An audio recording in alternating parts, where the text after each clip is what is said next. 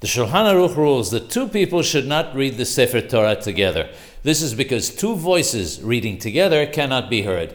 The Hazan should be silent, and the one who is called up should read, or the Hazan reads, and the one called up should not read loudly. He must read silently with the Hazan, however, so that the blessing that he recited on the Torah should not be in vain. The Ramah comments that if he reads so that he can hear himself, there's no concern or problem. And this is the halakha for Ashkenazim. The Ben Ish Hai rules in accordance with the Shulchan Aruch. He states that nowadays that the Hazan is the one who reads. The one who is called up must be careful to read along with him silently so that he cannot hear himself. This is the halakha for Sephardim. The Somech, the one who stands next to the one who is doing the reading, whether that's the Hazan or the one who is called up, can assist the reader quietly with the reading of the Ta'amim and the vowels.